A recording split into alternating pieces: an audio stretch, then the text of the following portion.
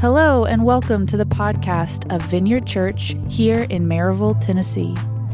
We post our Sunday messages here each week, as well as our conversations episodes, which include interviews, special announcements, and in-depth teaching.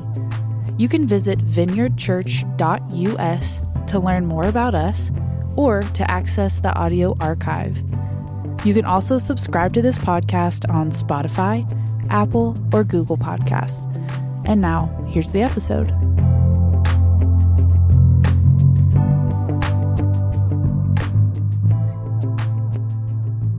Good morning. It's good to see you. I've got a couple of things here before we jump into the message. First, I have an announcement to make. It's a good one. I'm just going to sort of point in this direction while I say it, just see what happens. Youth camp starts tomorrow. And here. It was all over. Okay, just the concentration over here. Youth camp starts tomorrow. Youth camp starts tomorrow. Big news. So, speaking of big, 87 kids are going to be at camp. That's a lot. I asked my wife, who is our youth pastor, is that too much? And she was like, no. But yeah, it's too much. So that's 87 kids. It does not include folks from our Springbrook family. It does not include actually sixth graders because we kicked them out because there wasn't enough space in the camp. Sorry, sixth graders. We'll see you next year. Sorry about that. It's really remarkable what God is doing in our youth ministry. It's so cool to hear the reports, story after story. So-and-so got saved this week. So-and-so is getting baptized next week. So-and-so had a word from the Lord, and it stirred. Anyway, it's like such cool things that he's doing. And then these things really get elevated at youth camp. And it's really, really simple. When we set aside time as holy before the Lord, we set aside time to commune with God. He honors that, and he meets with us. And we've got scores of teenagers doing exactly that this week. So you need to be praying for them. Look, I don't want to get hyper spiritual about this thing. We have an enemy. He is really unhappy about what's happening in our youth ministry in general, and he is not at all pleased about what the Lord has in store for this coming week. So we, all of us, need to pray. Amen? All right, so to that end, if you said amen, I made a mental picture. I know who you are. I remembered your names. I have logged it all away. On your way out, when you leave, in the entryway, there's a basket with a bunch of names in it. All the names of all the kids who are going to be at youth camp, names of all the leaders who are going to youth camp. Do they need prayer too? Yes. Oh, yes. Yes. Would I do what they're doing? Not for $1 million. No way. Thank God for you. So those names as well. Last year, I cheated, took two names. Got a leader and a student. The student that I was praying for, the name that I got, this is what I ask you to do. Pick up that name and then pray for that person all day. Just throughout the day. Just keep it in your pocket. Keep it with you every day. And throughout the day, be praying for the Lord's kingdom to come and his will to be done in the life of that person. Last year I cheated. I got two. The kid that I was praying for got saved that week. I was so fired up. I was so excited, guys. So I just want to encourage you, on your way out, grab those and then be in prayer throughout the week. So that's the first thing. Now, second thing, an update on the building. This is one of 3 services we're having in this building. We are moving soon to a larger space. It's a mile down the road, same street, same side of the street, right across from William Blount High School. And we are like in the full throes now of a big renovation project over there. And things are going just lovely. So there are ups and downs like projects like this, as always. But we have tentative dates. Everybody say tentative. All right, we'll leave it at that. We have tentative dates in mind. We plan, this is sort of our best guess, and it's probably going to move, could go forward, could move backward, I don't know.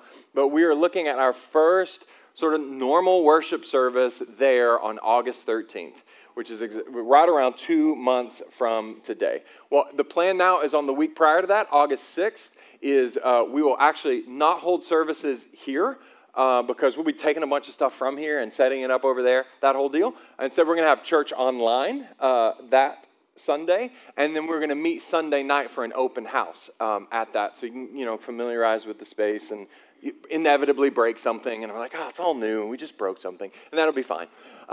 So we're going to do that. That's the plan, to the open house on the 6th and the 13th of August, to have our first sort of services there with what I guess will be the new normal. So those dates could move either way, so hold them loosely.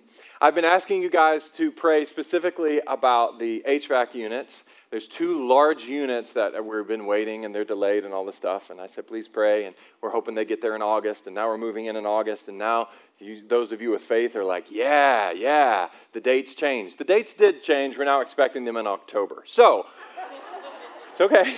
It's okay. That does not mean we're going to be sweating it out for the first couple of months. What that means is we do have 2 large units that are just old, that are still there. One of them's working, and another one we're going to get working. That's the plan. And so for a couple of months, we're going to have that Band-Aid solution, and part of our prayer each Sunday will be, dear Lord, please don't let them get us to October. So that's the plan. They should be fine. That is the plan. But please don't take your foot off the gas praying for those units to show up unexpectedly soon, because it would just be fantastic if that was sort of the only sort of asterisk next to the whole thing. So please keep praying in that direction. That's the update. Things are they're speeding up, and there'll be more updates to follow. We're going to do another one next week. So that's that. For those of you who have given and are giving, I just want to say thank you so much. Last building update, I said we're really watching the numbers closely to see if we run out of cash on hand before we finish over there. And since then, there's been good news and bad news and ups and downs, and you guys have given even more, the numbers are all moving, guys. I don't know, but we're watching that number closely and praying that that's the reality, so we don't have to do anything wonky as we move in. So if you are and have been giving, I just want to say thank you so much. If you are at all inclined to give, either because you haven't or the Lord would stir in your heart to move and to give more, I would encourage you to do that. We're celebrating with every gift because that number's right on the line. Feeling pretty good about it, but it's something for us to all be praying about as well. Now, I said a few weeks ago that I really think that God is making this building available to us. And sort of saying, hey, I'm going to make this available for you, but I'm trusting you to not do that thing that churches do, where for months at a time, church ceases to be about Jesus and just is about buildings and construction. And I'm so determined that we not do that. That as excited as we are and as invested as we are in moving and all the opportunity that's going to bring to us, that we don't lose the plot along the way. And so we're starting a 3-week series today, joining God in the renewal of all things. That's the mission of our church. And really, this is an attempt for us to sort of kind of double down on that commitment, that we are not going to lose the plot and make this whole thing about a building, and we sort of keep our bearings as we transition. So that's what we're starting today. Along those lines, I've had 3 specific images just noodling around in my head for months now as I've prayed about and thought about our church.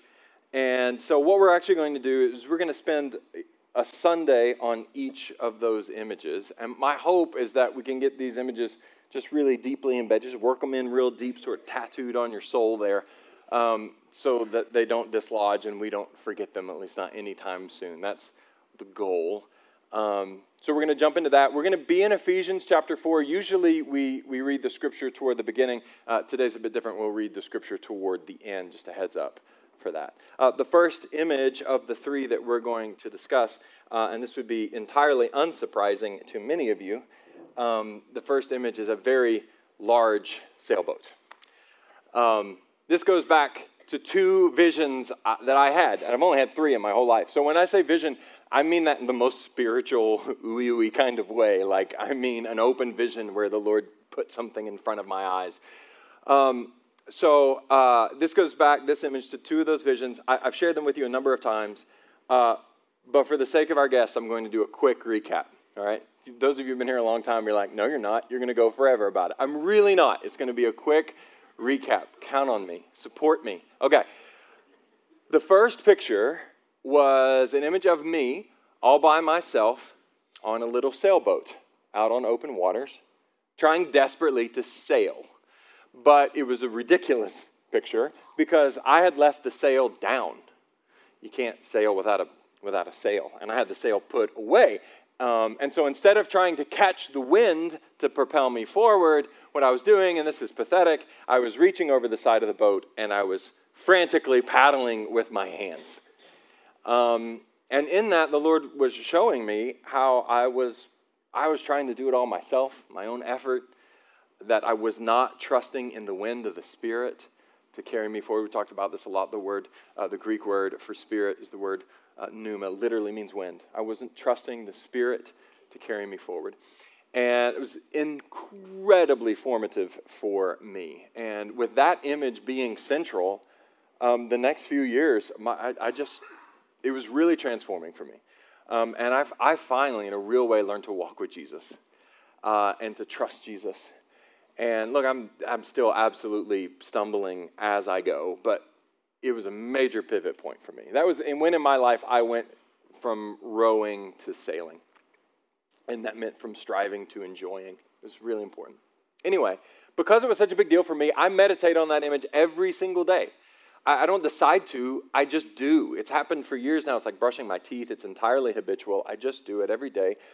My mind turns to that image again and again. And one day, while I was thinking about this, and this is after I had been thinking about this image every day for years, I was doing that, yet another day 1,000 and whatever, of thinking about that. And the Lord elbowed into that moment, and he asked me 3 obvious questions that I cannot believe that I had not considered before. These are the 3 questions. Why are you the only one in the boat? Why is there only one sail? Where are the other boats? And then he gave me a second vision. This time of a much larger sailboat with lots and lots of sails and lots of people. And unlike the image behind me, lots of other boats all around. Now, I'm still working out what all that means, but at a minimum, it's a picture of the church. And I think it's a picture of our church in particular. A picture of us moving together collectively, us as a family, putting our sails up together, catching the wind of the Spirit as we proceed. So, obviously, you're an individual. I am too. It really matters that you individually work out your individual personal life with Jesus. That's super important. In some sense, we really are all just little sailboats, and it's vitally important that all of us individually, learn how to keep up our sails, which we talk about a lot. Okay. But with that said, you are designed for community. You got to work out the whole you and Jesus thing for sure. But hear me on this. You cannot possibly work out the you and Jesus thing without a spiritual family. Our default terminology, just in our language around, church, Christianese, we have all these words that we use, we don't even realize it. Our default terminology for when somebody finds life with Jesus is Christian. We say, well, they became a Christian, or I became a Christian, or I'm a Christian now. That's the language we use all the time. And that's great. It's a really good word. The word Christian literally means little Christ. I think that's great. I love that. And it's a biblical word too, so it's good. 3 times in the Bible, we are called Christians. Here's the thing. We're also called apprentices or disciples. That's the Greek word mathetes. We're called that 268 times. That's more than 3. The way to become a little Christ is to be an apprentice of Jesus. To sit at his feet and to walk with him day in and day out as apprentices do. And there's another thing we're called a lot, adelphoi. That's the Greek word. It means brothers and sisters or siblings. We're called that 342 times. It's a lot. Being a Christian, listen, it's very important. Being a Christian is about apprenticing with Jesus and joining a family. Say it again. Being a Christian is about apprenticing with Jesus and joining a family. It's about walking with Jesus hour by hour and looking around, recognizing these are your siblings that you're with. This is this picture of a massive sailboat, of us moving together as one, of each of us putting up our sails, catching the wind of the Spirit together in unity of purpose. It's really, really important. And biblically speaking, it's a way more central idea than the one about you and your little sail and sailboat and me and my little sail and sailboat. This is far and away the more central biblical idea. It's really important. Just trying to work this image in. So anyway, a few Sundays back, a couple months ago now, I guess, while we were all worshiping together, there was another person in the church who also received a vision from the Lord, and she shared it with me. And I actually think it's really compelling, and I think the two may be related, so I'm going to share it with you now. What she saw was an image of a kite sort of flying erratically like they do. You know when you get a kite like really high, then it kind of stabilizes and it's all good and it pulls on the string and everything stays taut. But if you, before you get to that point where it's really soaring, then it's just flopping around all over the place. And I know a lot of people are like, do people still fly kites? I have a drone. What are you talking about? But there's lore of these little floaty things in the sky called kites. And before they really get going, while you're still trying to like get them up, then they'll flop around and then they will slam into the ground. Have you noticed they can't catch the wind up there, but they'll catch the wind enough to slam nose first into the ground. Never just the gentle land, just smash every time. And so that's the thing. You on a beach, you in a field, running frantically, trying to get the thing up and get it to stay, and it only slams to the ground again and again. Anyway, that's what she saw, was that happening over and over. She explained to me that she felt that that was a picture of where she was spiritually. She couldn't quite seem to get a good run together, and get some real height. And so you just sort of flutter around, you get off the ground for a second, and then you crash. Now, I'm betting that many of you can relate to that feeling, right? In fact, I'm not going to ask you to raise your hands because less than all of you would raise your hands, and that would annoy me. I'd be like, yeah, no, you can relate.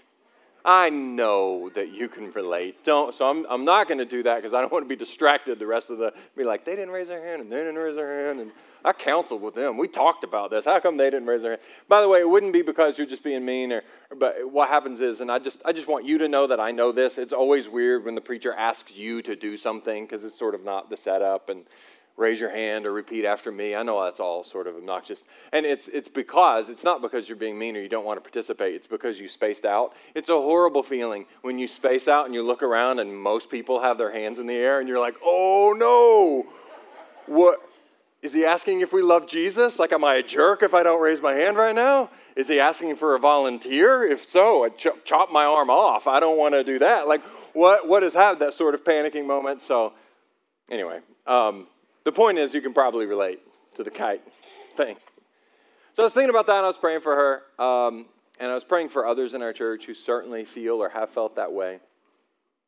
And it occurred to me, stick with me on this, it occurred to me that I've spent a lot of time thinking about the silliness of a boat without a sail. But what about the silliness of a sail without a boat? That's what a kite is, right? That's what it is. It's a sail without a boat. And just as important as not sailing without a sail, which is something we've talked about a lot, keep your sails up, catch the wind of the Spirit, let's make sure that we're also not trying to sail without a boat, without a collective, without one another. 3 times in Scripture we're called Christians.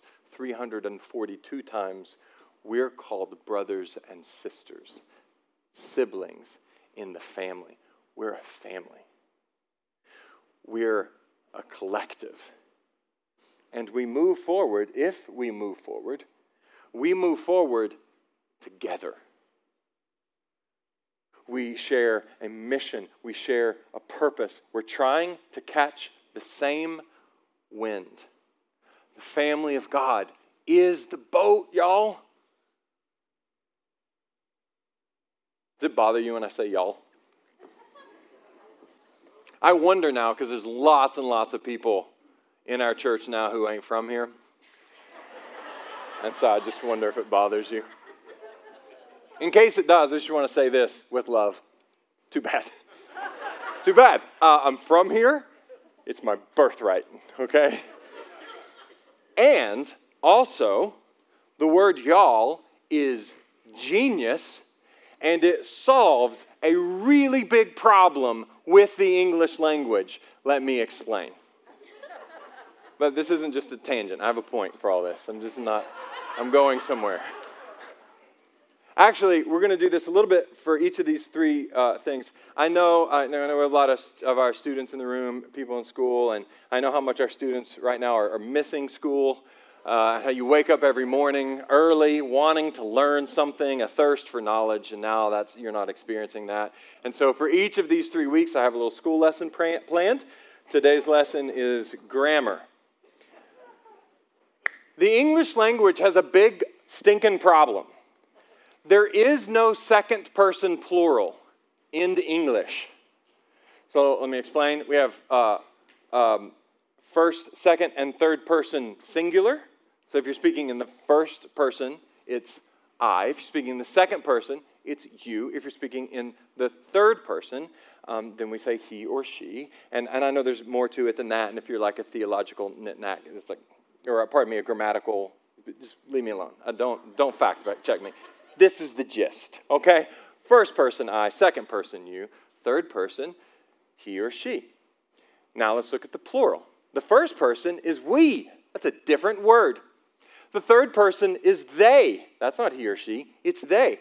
The second person plural is you.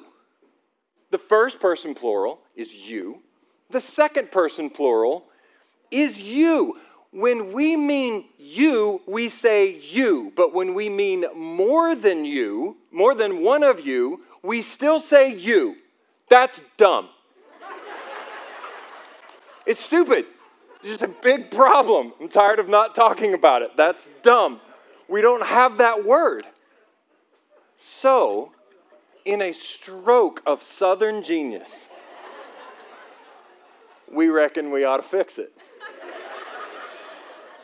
And by golly, we did. Y'all. Boom. Solved. It's very useful. Now, why am I saying all this? Because, I'm being silly, but it's actually really important. When we read the Bible in English, which presumably that's most of us, we miss a lot, and I mean a whole lot, because of this. When the Bible means y'all, as in a group, we just see the word you. And in our radically individualized culture, when we see you, we think you, singular, me, I. This is referring to an individual. And as a direct result, we lose sight of our communal life with Jesus. We miss the hundreds, hear me, hundreds and hundreds of times.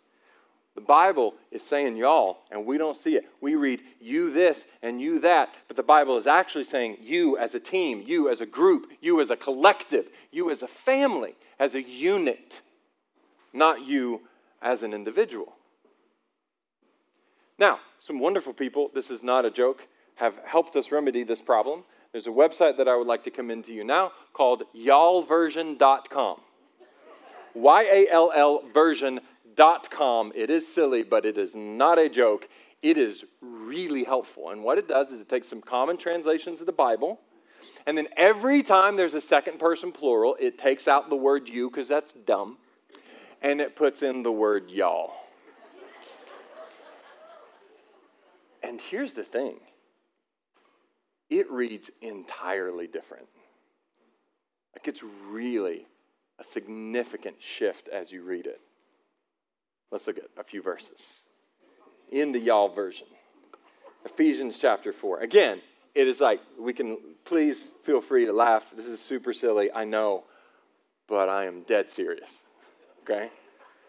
Ephesians 4, verse 1. I, therefore, a prisoner for the Lord, urge y'all to walk in a manner worthy of the calling to which y'all have been called. I'm just going to pause there. And if you're a Sunday school rat, you got a Bible you carry under your arm that you read a lot, then you've read Ephesians 4 a bunch of times. And I can all but guarantee you that when you read that, you read me singular. I have a calling. I have to follow my calling. I have to walk individually in a manner that is worthy of my individual calling, and it's not what the Bible says. You, collectively, a family, a unit, have been called to something. And y'all have to walk in a manner worthy of that calling. Verse 2, with all humility and gentleness, with patience, bearing with one another in love, eager to maintain the unity of the Spirit and the bond of peace. Do you see how that language makes more sense now? As we're talking about bearing with one another and keeping unity of the Spirit, it's because this is not talking about you as an individual. This is talking about us as a collective. Verse 3 or verse 4. There is one body, one Spirit, just as y'all were called to the one hope that belongs to y'all's call. I like that part. Verse 5, one Lord, one faith, one baptism, one God and Father of all, who is over all and through all and in all y'all. I added that one. Verse 7, but grace was given to each one of us according to the measure of Christ's gifts. So just again, he's not denying the individualistic nature of humanity, like we each have gifts. He's saying individually, you have gifts. And you have a personal life with Jesus. But we're doing this together. Again, picture the boat. This is why I'm saying maintain unity. Put your sails up together. Point them in the same direction. One Lord, one faith, one Father, a collective, a bond of faith.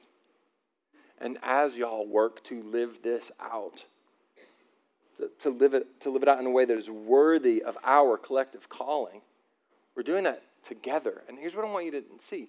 You, singularly, you as an individual, actually cannot live out your calling because it's a y'all.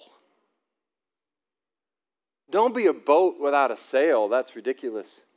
You got to catch the wind. But for crying out loud, don't be a sail without a boat. Don't be a kite. We do this together. Now I'm going to keep reading from this text. I think that's all the y'alls. But I want to hear, he continues, verse 11. And he gave the apostles, the prophets, the evangelists, pastors, and teachers to equip the saints for the work of ministry, for building up the body of Christ. It's another image, the boat thing. It's a collective body, same idea, all working together in unison. Until we all attain, listen, to the unity of the faith and of the knowledge of the Son of God, to mature manhood, to the measure of the stature of the fullness of Christ. That's an incredible promise. As we work collectively. Saying, he talks about individual gifts again. We use the church family and we express our gifts individually within that, but we do that in order that we might spur one another on. So that the body, the boat, the collective is built up. And the result, he says, is unity, it's maturity, it's knowledge, it's the full measure, the full stature that God has for us. I don't even know what that means, but I want it. And the picture is that is no more stunted growth, just growth as we collectively grow to become what God wants us to be. A couple more verses, just want you to see the outcome, verse 14, so that we may no longer be children, tossed to and fro by waves and carried about by every wind of doctrine, by human cunning, by craftiness and deceitful schemes. In other words, not like the kite. All right, which is untethered, without a home, without an anchor, and as a result, just slung around by everything. But instead, like a boat, tied to a mast, something bigger than ourselves. Without that, and many of you have seen this, we are fooled by every false doctrine, by every little human trick, by every lie of the enemy, all the cunning, when we go it alone. But when we are moving together as a collective, as a unified family, all right, it's entirely different. We stay connected, we ground one another. 2 more verses. Rather, speaking the truth in love, we are to grow up in every way into Him who is the head, into Christ, from whom the whole body, joined and held together by every joint with which it is equipped, when each part is working properly, makes the body grow so that it builds up in love. In other words, when we all put our sails up, point them in the same direction, we collectively catch the wind of the Spirit and move together. We are a y'all. We're a family. Now, with all that in mind, I'm wrapping up here. I want to acknowledge that what is perhaps for some the elephant in the room. All this family talk, I just want to acknowledge that that's really loaded language for a lot of people. And some of you may even be going, can we use a different word for that? Like I need a trigger warning before we start talking about family. For a lot of people, family is a 4-letter word, all right? And you're just like, no, that's not going to help me. I need a different image. And I want to gently actually try to push back on that a little bit. First, I want to acknowledge the dynamic that's so much hurt, like for a lot of people. And it makes sense why the more you love people, the more it hurts when they let you down. It's a reality.